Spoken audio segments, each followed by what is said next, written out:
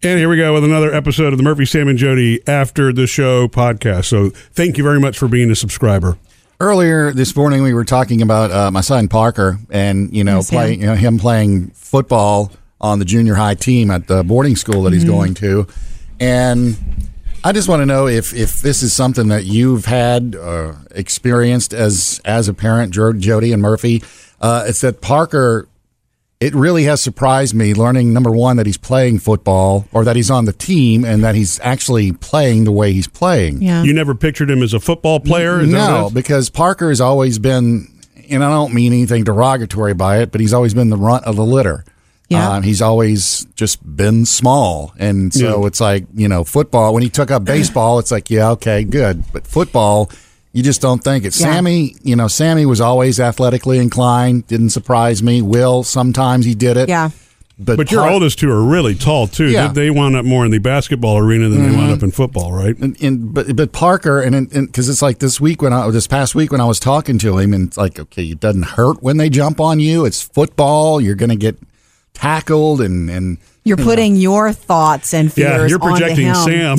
Yeah, but, hey, well, no. Psychoanalyst. You're completely human and normal with this. That's, for me, I should say, Murphy, I can't speak for you, but for me, that's been my favorite part of parenting, when they surprise me with something that they are interested in or do or delve into. I love that when they surprise me, because I feel like I learn. You're not who I think you are.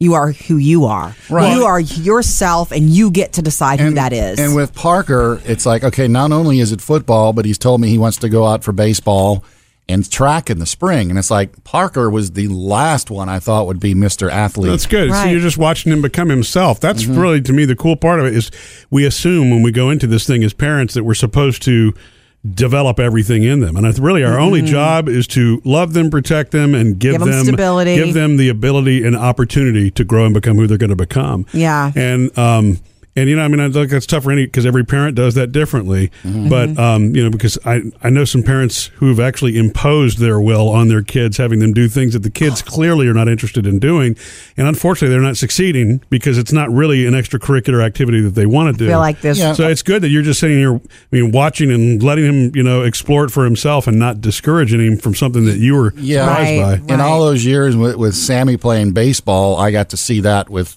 Like you said, there were parents that the kid doesn't want to be here. I hate that. But Dad, it's like, living out my dream, kid, get out there. And you know what that's going to do? That's just going to cause a major rift in their relationship, because you know what that kid thinks? I'm not who he wants me to be. Yeah. That's what that kid will grow up feeling and believing. Look, it's the hardest job you ever have, and you don't even know what it really is until you're in it, being a parent.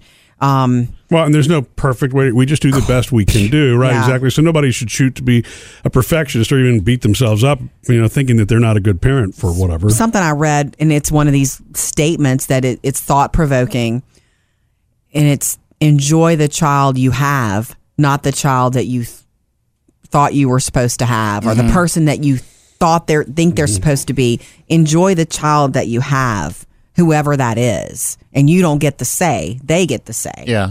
Isn't that the beautiful thing, though, is watching them become their own individual? That's where we are, to me, in the cycle with our daughters now being 16 and 12, because they've become their own people. Right. You know what I mean?